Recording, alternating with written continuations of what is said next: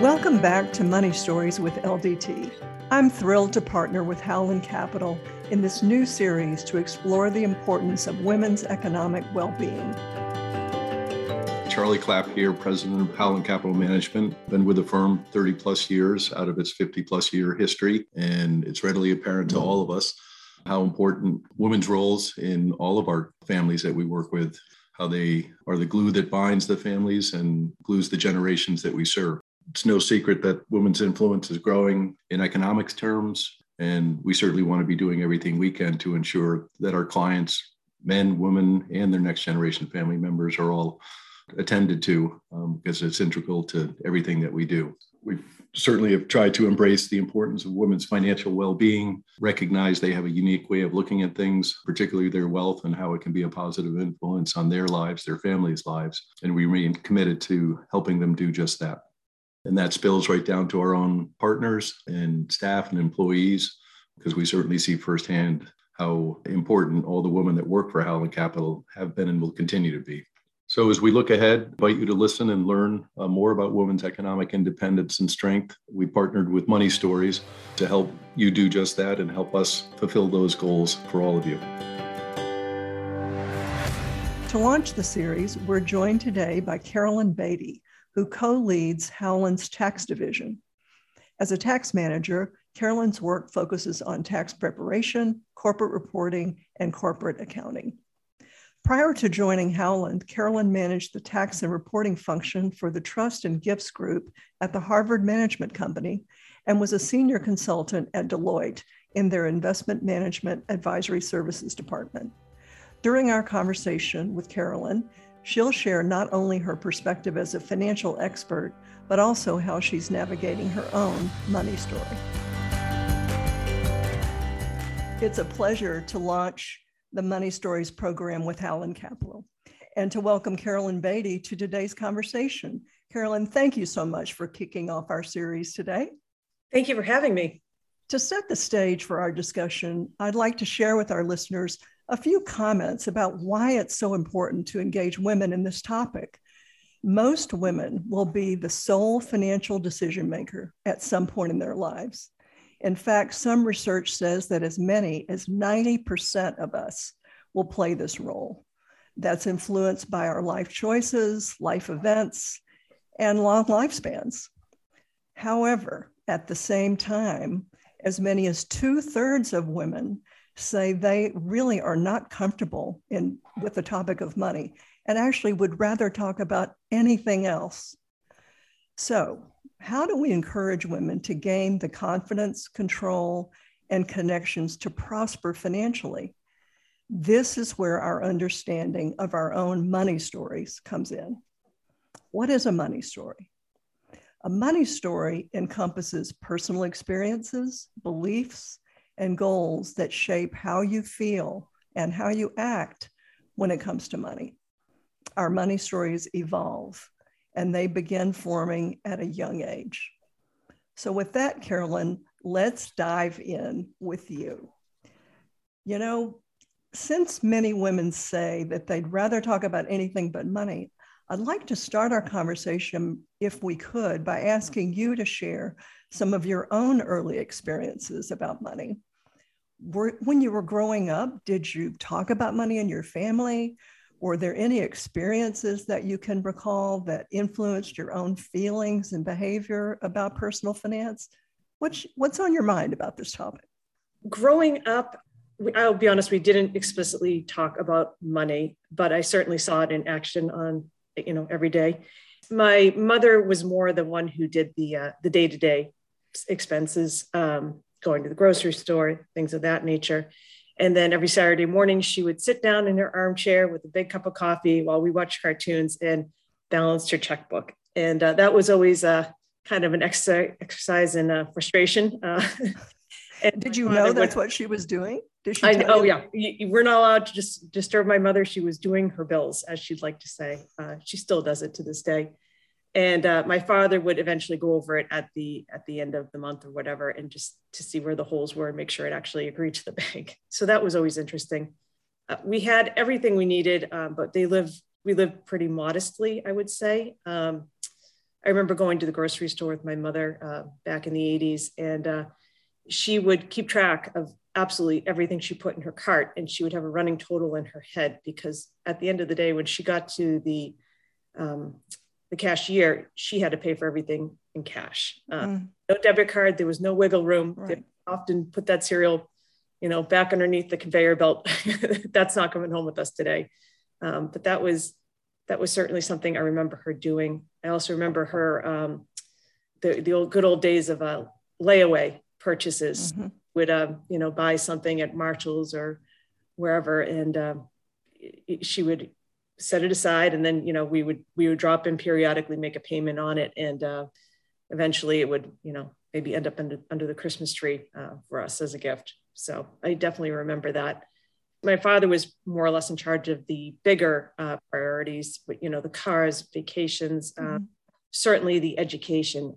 And he was always, I remember him always saying to us, don't ever count on a bonus. He said, a bonus is just that, it's a bonus. He said, you can't spend it until you have it. So it's something that's just always stuck with me about him. A tangible lesson, really. Yes, a very tangible lesson. So they usually paid off everything.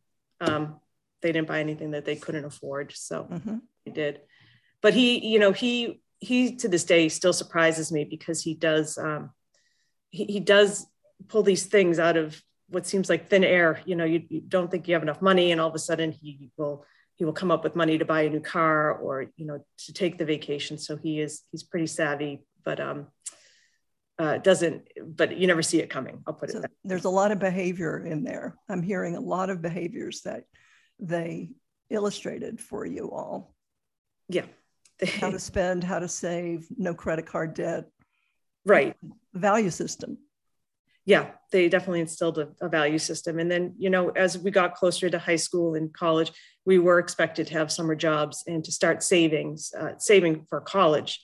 But I will say that I think college caught my parents off guard in a as it were. I feel like the cost of college just exploded between when they went to college and when he ended up going to college. My father has recently said it, that they probably should have thought about it a lot sooner before they did. It also didn't help that I have two brothers. Three of us chose to go to an out-of-state private institution. We ended up with a great education, but I, at the time, was considering an in-state school, and I had no idea the substantial difference between that school and the school I eventually chose. But my folks, nevertheless, they wanted me to go where I was happy, and that's eventually where I went. But they had to find a way to pay for all this, and ultimately, my father took a job in China for 2 years, and that was a sacrifice on both of their parts. Not only did he have to go to China, where the communist aspect of it, the heat only went on in November. It went right off in March. He was in a rural town where there weren't many other native English speakers. So he was very much alone on the other side of the world. And every time you called him, it was easily a 10-second delay. So it wasn't a very fluid conversation when you spoke to him. And my mother stayed behind here to get my brother through high school and also hold down the fort. So she was, she had to come to a different place in life where she was learning how to mow the lawn and fix a pipe when it suddenly burst in the basement, and manage it, a teenager on her own. So big sacrifice on both of their. Huge, very, very huge. And interesting, your reflections that, of course, as a young person, you just don't have the context to know how to engage in that conversation, or if you should, you just know I'm supposed to get an education, and that's a good thing. And so lucky me, I'm going to go. Well, Carolyn, moving forward, now, you have this really powerful money story from your family, and now you're still creating your own money story, right? Certainly. As a grown up. We know, of course, that you're a financial expert, and we're going to get into that in a little bit later in our conversation. But clearly, you're a financial expert and relied upon by your colleagues at Howland and many clients for your expertise. But even with all that incredible training and experience, do you still ever experience any anxiety or stress about money yourself in your personal life that you can share with us? We absolutely do. By nature, I'm a planner. So the day my kids were born, I was already thinking about college and how to save for that and how we're going to meet that goal. I mean, juggled with saving for our own retirement, it's always a real give and take there. You want to make sure you have both bases covered to the day. Retirement is definitely probably a slightly bigger priority for us. The thing that we didn't see coming is one of my sons has a very significant learning disability. And this came upon us when he was very, very young. And it was something that, as much as we had planned for college, there was an immediate need to address the situation with him to help him along, because it wasn't going to get any better. So we had to kind of go back to the drawing board and see how we could accommodate his and get him to the right place. One of those big life events, and we talk a lot about life events, and that's one that, you could never have foreseen, and then navigating what that's going to mean for your family, for him, and of course, finances being a big part of it. Yes. Yes. Well, thank you for sharing that personal example. I think sometimes those of us who work in the financial world, people, maybe our listeners think, oh, they have it all figured out, lickety split. But we get thrown curveballs too. And, we certainly do. and then those skills of talking about what that means in the family that you shared, you all grappled with it, you solved the problem, or you're solving it, working on it together. And that took, I'm sure, a lot of conversation.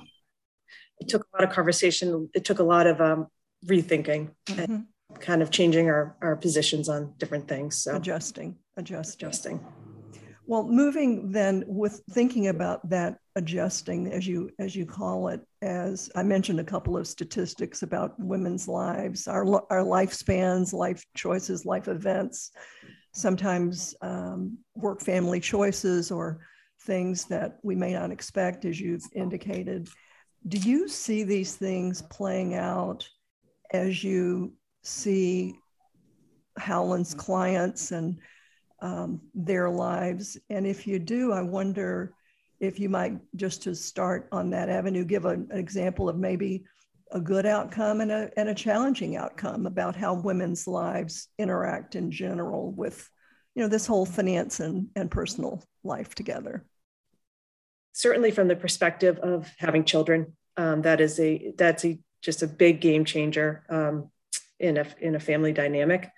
I know I struggled with it in terms of you have to make a decision whether you're going to stay home or going to stay in the workplace and try to make it work. You are very lucky if you end up in a place that allows a lot of flexibility.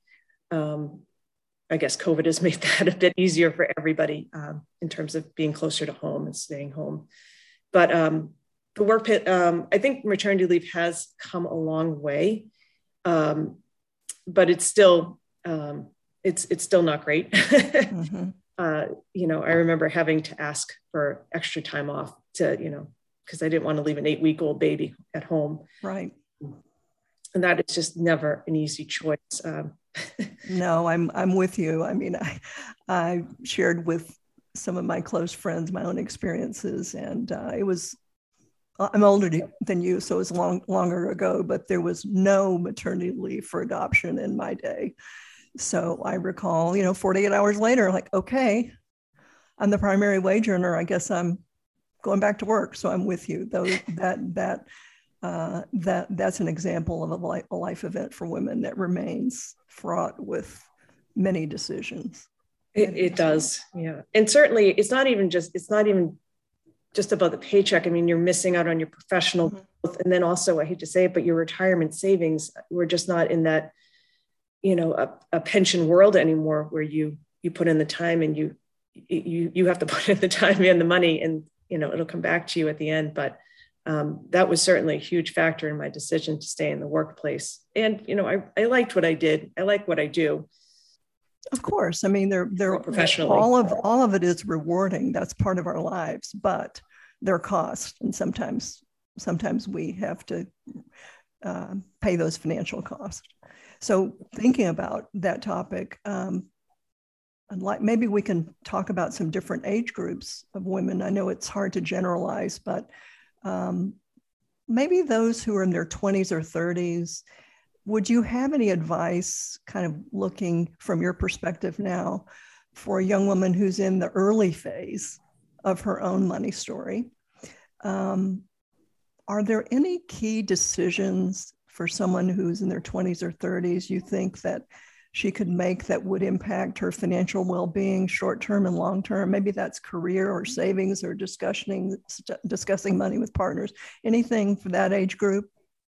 Absolutely. I think one of my number one tips that I give people is, if you have any inclination to seek out a professional certification or an advanced degree, that is the time to do it. It just gets harder and life gets more busy. So I'll be honest, when I sat for the CPA exam, I was a little on the fence about going down this as a career path. I'll be honest, I was in the audit side. Now I do taxes, which is much more my style.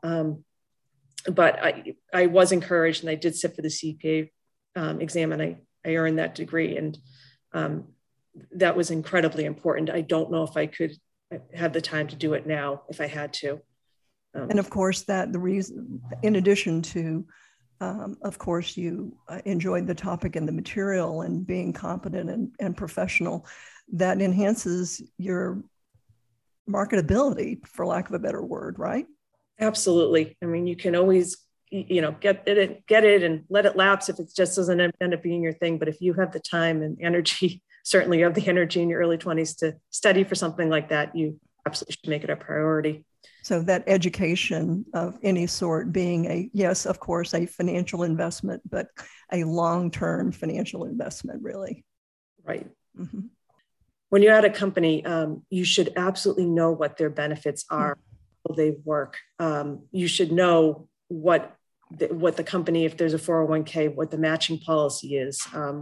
When you vest in the retirement plans, you should absolutely know everything like that. I have seen people walk out the door and miss a vesting by 2 weeks. They could have accrued a lot more money if they had just stayed for another 2 weeks. So, oh wow, or not signing up, saying retirement's a long way away. I'll think about that later. I need the cash today. Right, or some companies even offer plans. They'll give you interest-free loans or very low interest loans. So if you are paying back student debt, that's certainly a good thing to look into. So I would say maximize your benefits. Look into everything they have to offer. So when those questions come to you and your firm through your clients, sometimes do you talk with them about their children or grandchildren or whoever, if they're at that stage, even if they themselves may not be at the point of having an advisor? I'm sure these are conversations you have with families. Exactly. If people have kids who are young but earning income, always the recommendation is to consider making a Roth contribution. That just compounds so nicely, and you just don't even know. Right. So those very specific early decisions, signing up for the 401k, understanding what the company's benefits are, what the rules are, asking someone who can help you understand the terminology if you need to, all of those things. Yes. So midlife, 40s and 50s. I think we all know that midlife can bring a lot of changes with it, financial events coming along, whether that's related to children or work choices. You mentioned that amazing example of your dad going to China. Sometimes these are good, sometimes they're very challenging. I wonder, when you talk with married couples in this age group, maybe in their 40s, do you ever have the opportunity to approach that whole family dynamic about money and who's involved in it, and what are some of the pitfalls to be avoided during that time of life? As of late, what I've seen is one spouse always seems to be in charge of the finances. And I think that is a huge pitfall because it's hard to get everybody on the same page. I am a strong proponent of having a financial advisor. It's absolutely worth its weight in gold to have a third party in a conversation to objectively look at a situation. It's very hard to sit down sometimes just with your spouse and make a big decision, or to actually even find the time to sit down with your spouse. So if you have that third party financial advisor, it's a huge help. A, objective, and B, they schedule regular meetings that you both have to show up to and be a part of. Make the decisions together, set the priorities. So if there's a listener who hasn't been doing that, and there's a financial advisor, but there's also a set of habits that have already been formed, just do you have any instinct about how someone who is listening and they say, hey, I really should be involved in that, but I just haven't been, and now there's this whole set of habits going on and I'm not part of it? Any ideas on how someone could begin to enter that conversation?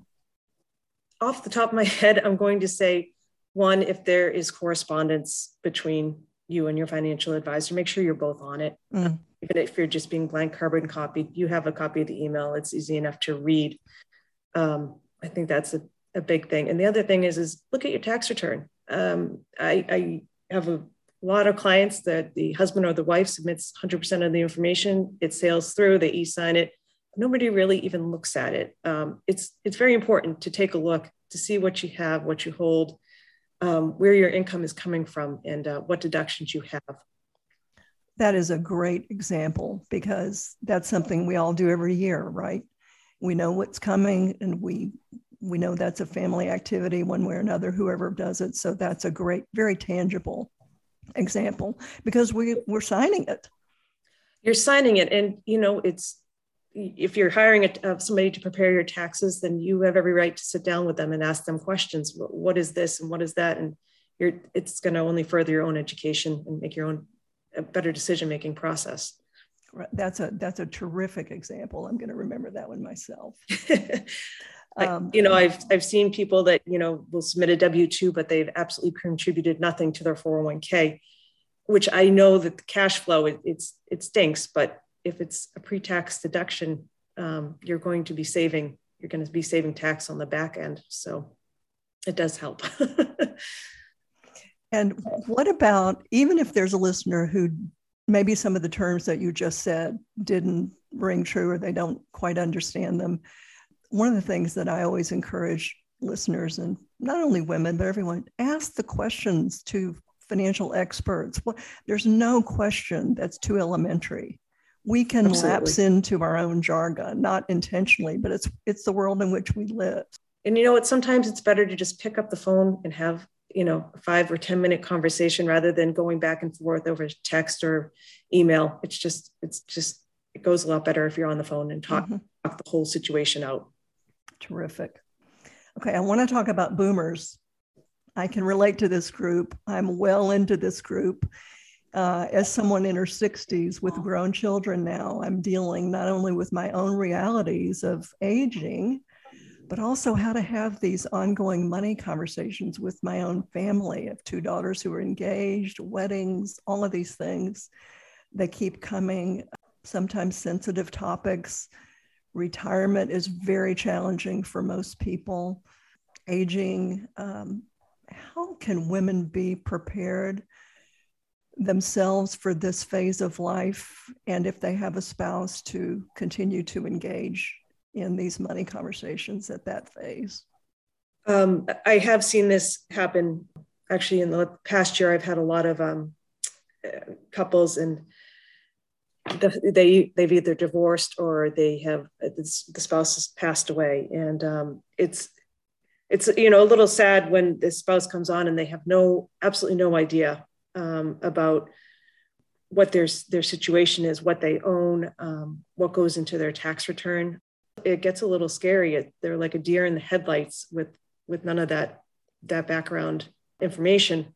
I would say when you schedule meetings, again, it should be both of you there at the meeting, listening to the whole thing. The other thing is it's uncomfortable, but you do need to sit down with your parents and see where their assets are, or is there a list, or what they maintain. My father, God love him, he is meticulous. He keeps a binder. He has showed me several times where it is and how to access it, because just in the event anything happened to him, I at least would know where his assets are, in his records. So again, sometimes we have to jump into what is uncomfortable new territory for a conversation. But it's going to be worth it to go ahead and take that leap, even if it has to happen a couple of times to get there, right? Absolutely. And then do you find that even after one of these very, very challenging times, when women are getting to the other side of it, if they have you there in a year or so, do you often see that confidence has grown? Sometimes it takes several years. And then sometimes there's people who still don't want to be a part of it. They just want you to kind of handle it for them. But I always find it's better for you to be in the driver's seat. Right. Well, and then how fortunate for those who maybe if they don't want to be in the driver's seat, they have a trusted driver, and that's you, somebody at your firm to get them to that phase.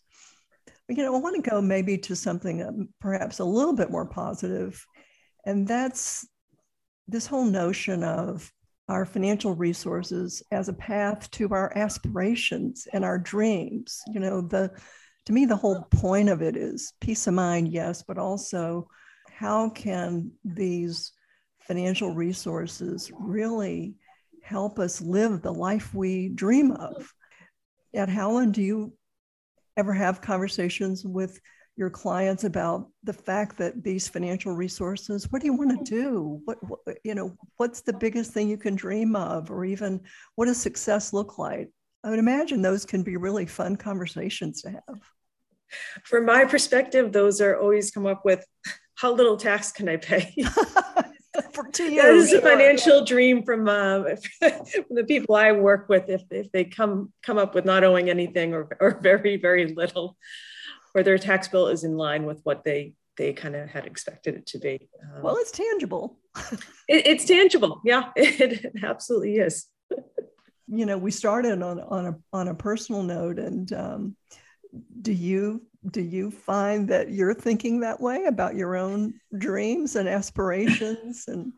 And gee, I've got this financial career, and yes, right now I'm in the middle of a busy, expensive family life, but wow, where is this all taking me?